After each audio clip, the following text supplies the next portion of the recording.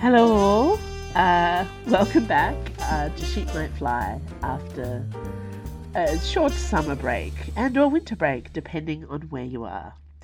You're listening to Sheep Might Fly, a podcast of serialised fiction written and read by Tansy Rayner Roberts. And we have a new serial for the new year. For the next few months I'm going to be reading Curse of Bronze, which is a novella I wrote a few years ago and have largely been using as a reader magnet. So it's kind of a story designed to show you my style of fiction and the sorts of things I like to write about, in the hopes that if they like this story, then people will sign up to my newsletter and read all my other stories. It's Gaslamp fantasy, but I had the idea of doing Gaslamp that's a little bit more into the age of electric, which we don't have a word for yet. So it's still very much historical paranormal, but edging into something a little more 1930s than,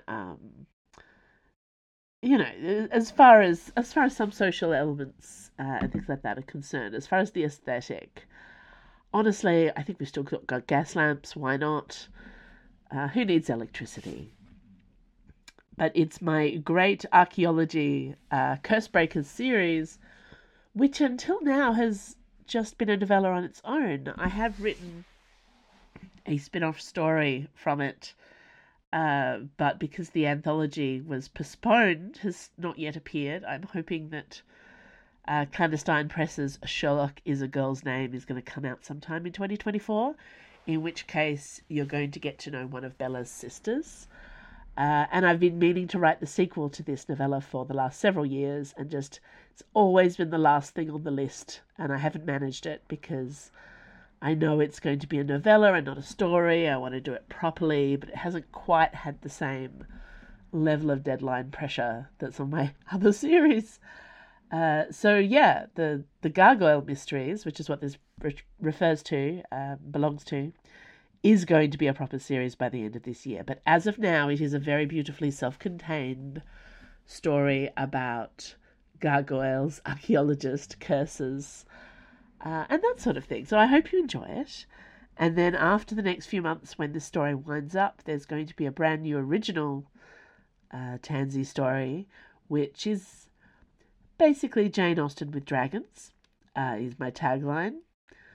It's not massively original. I know there are other Jane Austen with dragons stories out there, but my particular take on it is something that I am very excited about, and I've been dying to share it with others. So, yeah, I wrote the first chapter this month. That was exciting. Otherwise, this month has been largely characterised by my library is full of boxes. I've been packing all the Time of the Cat Kickstarter rewards, and it's been a lot of boxes. I'm down to less than 50 to send out.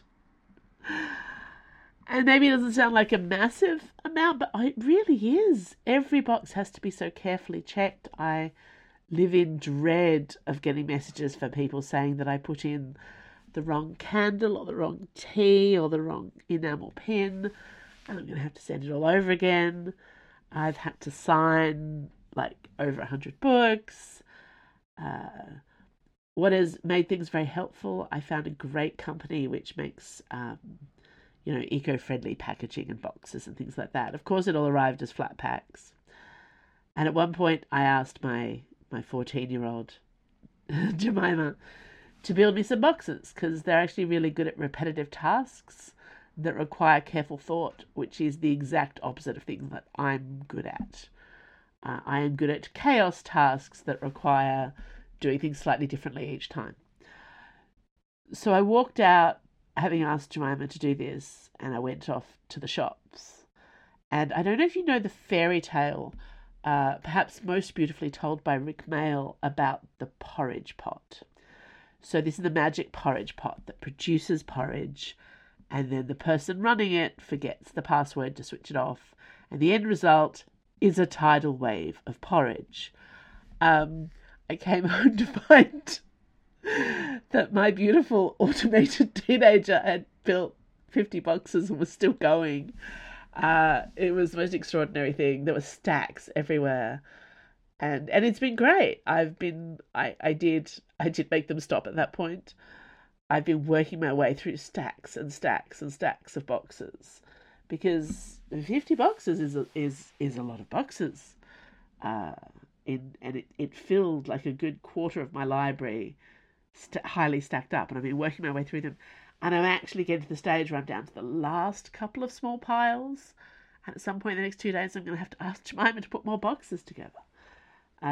So, yeah, that's exciting. I've also weaned myself off bubble tape. I'm using hex wrap now, which is this magical origami paper. So I feel at least like, as soon as you start doing any kind of large project, I think it's easier to feel the weight of environmental responsibility if you do a lot of small things, and you can always tell yourself, well, this small, drop in the ocean, this small thing doesn't really matter. But as soon as you're doing something on a large stage, it's like, well, I'm not a corporation, but I feel I could take a little bit more collective responsibility here. So that's been my month. Boxes and starting new things. And with that in mind, I will now start this new podcast. Curse of Bronze by Tansy Rayner Roberts. Epigraph. We could imagine nothing pleasanter than to spend all of our lives digging for relics of the past. Heinrich Schliemann. Everything lost is made to be found. Lara Croft. Chapter 1. A Most Unusual Inheritance. Bella Hathaway knew that her Aunt Charlotte was dead when the old bronze key appeared on her desk, hovering above her abandoned breakfast tray, and an almost perfect translation of Isolde's Werewolf Quartet from the original Lupine. She knew that key like it was a member of her family. It always hung from Aunt Charlotte's belt loops, alongside a pouch of desert sand and a vial of snakebite antidote. A moment of deep, overwhelming grief tore through her, followed by a spreading numbness as she realized exactly what this meant. Me. How can it be me? Time to walk to the village to put in a telephone call to her sisters. Charity could not be found at any of the numbers she'd left behind, belonging to obscure hotels in far-flung countries. Faith answered on the second ring, sounding out of breath and slightly heroic, as always. Can't talk long. I have to leave the embassy tonight to cross the border to, well, I shouldn't say, loose lips sink ships and all that. Aunt Charlotte's dead, Bella said, over the crackling on the line. Oh, I say, how rotten. There was a momentary pause as Faith took in the news. Poor old Stick. Do you know what happened? Not yet. There's no official word from Lyceum. But her bronze key. Oh, said Faith, taking in her meaning right away. Congratulations, kid. Tag, you're it. You don't hate me? It was a strange thing to inherit a legacy that Bella was certain she did not deserve. Her sisters were the valiant ones, the war reporter and the daredevil duchess. She was just a translator of old books, who had barely travelled outside her county, except when she went away to university. Someone had to stay home. Only now the opposite was true. Why would I mind? Faith laughed. I have enough adventures. And look at Charity, throwing herself out of blimps in ball gowns and skis. Of course it was going to be you who got the house. The house on Gramercy Street was their family's legacy. Bella had never even been allowed to visit. When you're older, perhaps, her mother used to say vaguely, never explaining more than that. Far too young, Aunt Charlotte agreed, even after Bella came of age. Maybe when you're 40 or so. Bella was 24 years old, and the old bronze key had chosen her. The house was hers, which meant, of course, her aunt was dead. "I can't just up sticks and go to the city," Bella said now to her sister. "Don't you need me here?" "Nonsense," said Faith. "Close up the cottage. I won't be home till Christmas, longer if this bally war continues in Balvoria.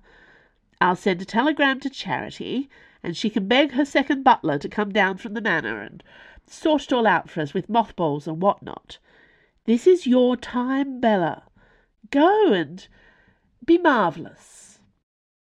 It all sounded so completely possible when Faith spoke like that, as if Bella too could become an adventuress with no cares in the world. "All right," she said, straightening her shoulders. "I'll go at once. It shouldn't cost more than sixpence to catch the train to the city. She could finish her translation on the way, and she'd better find a chain or a ribbon so she could keep the bronze key around her neck." "Watch for traps," Faith reminded her right before she rang off. "You know what Aunt Charlotte was like." As if Bella needed reminding. Later that same day, Bella Hathaway arrived on the doorstep of the house on Gramercy Street, wearing her second-best boots and her most sensible skirt. The house was in a terraced row, all white stone and high windows, without a soul walking the streets between the train station and here. This was Lyceum, of course, city of monsters, though it was hardly the dumb thing to say so these days. Most of the people who lived here kept to themselves until after the sun went down.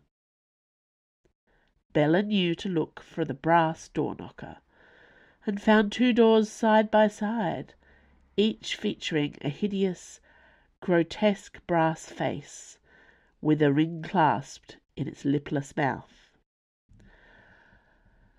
22, she said under her breath, selecting the door on the right. She was almost silly enough to reach for the knocker, but the key in her pocket twitched, reminding her that she wasn't a visitor. She was the heir of the house. A familiar scent washed over her as Bella stepped into the front hallway, which was lined with dark shelves and glass cabinets, crammed with all manner of arcane objects. The smell was the same as she recalled from Aunt Charlotte's many flying visits to the cottage: dust and sand and silver polish with a hint of Earl Grey. The floorboards creaked under Bella's buttoned boots as she walked very slowly down that long, narrow hallway. Was it her imagination, or did it curve slightly as she went? That couldn't be right. Houses were built in straight lines. No one added bendy bits to architecture, unless churches, vampires, or duchesses were involved. There was a sound nearby, like a hiccup. Bella caught her breath. She had to be brave. She was the sister of 2 of the bravest women she knew. She wasn't going to let a few house creaks scare her. The items in the glass cabinets, now they were worthy of fear. Antiquities for the most part, many of them very odd indeed. Cups carved from bones, jewellery with too many spikes to be comfortable, jeering masks, animal skulls, a dagger that, if you looked closely, was still clearly crusted with ancient blood. Aunt Charlotte was a curse breaker. These were her souvenirs. Every single item was a reminder that the women of the Hathaway family were adventuresses to the bone. It was Bella's house now. She was the heir. Every strange, possibly cursed ancient item lay under her protection. It was a responsibility, and one she had to take seriously. She couldn't let herself be put off by the shuffling, muttering noises clearly coming from a nearby room. Finally, a doorway. Taking a deep breath, Bella stepped into a perfectly pleasant parlour. The wallpaper was striped. There were fresh flowers on the dresser, a porcelain vase filled with roses and fern fronds and bleeding hearts in a formal arrangement. There was an abundance of furniture, large floral settees and armchairs, crammed together in an odd arrangement that no human surely would have chosen for themselves. There had to be 8 side tables, all shoved too far back from the chairs to be any use at all. There was a tea trolley covered in teacups, each in a different design, and a large teapot designed for an enormous household, rather than a single curse-breaking aunt who lived alone. As Bella looked around, she heard a whisper, then another. It sounded an awful lot like the words, "It's a guest," repeated over and over in high-pitched excitement. She was going to have to put her foot down. "I'm not a guest," she said aloud. "I'm Charlotte Hathaway's heir. I'm Bella. I belong here." To prove it, she set down her suitcase and looked around for somewhere to hang up her coat. A hum rose up from around her, and then one of the floral armchairs swung around as if pulled on a wire. "Not very tall, are you?" it accused. "Now, Maggie, that's rude," said a side table. "Let's have tea," suggested the mammoth teapot. "Tea, Mrs. T," chorused the teacups, all jiggling like mad. Mad. Yes, that was a word that Bella would prefer was not in her head right now. "Excuse me," she said faintly. "I'm going to have a bit of a look around, if that's—" "Don't ask permission from the furniture. That's a poor precedent. Don't let them see how unnerved you are." Standing tall in the hopes of looking confident, Bella circled the tea tray and another dresser. The parlour was in something of an L shape. Around the next corner she spied a blackened, blown-open hole in the far wall. Beyond the blistered wallpaper and broken plaster, there was an intriguingly book-lined room beyond. As Bella stepped up to the hole itself, a figure loomed out of the shadows, a beastly creature walking like a man in perfectly tailored waistcoat and trousers. He had the monstrous face of a golden lion that had been twisted in a funhouse mirror, fierce and cruel. Startled, Bella screamed. The beast in trousers, likewise startled, yelled out in return. Breathing hard, they stared at each other. Bella was instantly awash with embarrassment. This was Lyceum. Of course non-humans lived here. "Who are you?" she asked, in a voice that was most definitely brave and not the least quavering. "What are you doing in my aunt's house?" "My house," a small voice whispered inside her head. At least, she hoped it was inside her head and did not belong to the sideboard or the hat stand. The beastly gentleman, or gentlemanly beast, she could only hope, raised a bushy eyebrow at her. "If your aunt is Charlotte Hathaway," he said in a voice that was more drawl than raw, "then I'm the librarian." "Aunt Charlotte has a librarian?" Bella gasped. "She has a library?" If she'd been privy to this information earlier, they would have had to employ several beastly librarians to keep her away from the place. "No," said the beast, speaking as if she was a slow learner. "I have a library. Your Aunt Charlotte has a house full of cursed objects, one of which blew a hole in our shared wall some years ago." A blush rose on Bella's cheeks. Of course, she should have realized from the configuration this was a connecting wall. But then, what on earth was Aunt Charlotte thinking, to let her house remain gaping open like this, with a creature living next door, for years? It was most improper. Bella was quite cross about the whole thing for the 3 seconds it took for her to remember that Aunt Charlotte was dead. And then she did the worst thing possible. She burst into tears. Really, she was overdue, but how embarrassing. By the time Bella recovered her sensibilities, she was nestled in a large floral armchair, with two over-friendly antimacassars snuggling her shoulders and whispering soothing nothings into her ear. Far too many lampshades gathered around her in a circle, as if to offer comfort, and actually giving her the overwhelming sensation that she was under inspection. The teapot wheeled herself into the room on her trolley, poured a cup of tea, and added sugar, using methods that Bella hoped never to see again in her lifetime. She stared at the brimming teacup in quiet horror. She had never been less desirous of tea in her life. The beast librarian still stood at the hole in the wall. He had not stepped over their informal threshold, either out of politeness or from sensible caution, given the nature of the various objects that inhabited this house. "I take it something terrible has happened," he said in a voice that might have been sympathetic, if it didn't come out in a terrifying growl. A bell clanged through the house, making the teacups shudder. "Aunt Charlotte's dead," said Bella, sounding like her voice was terribly far away.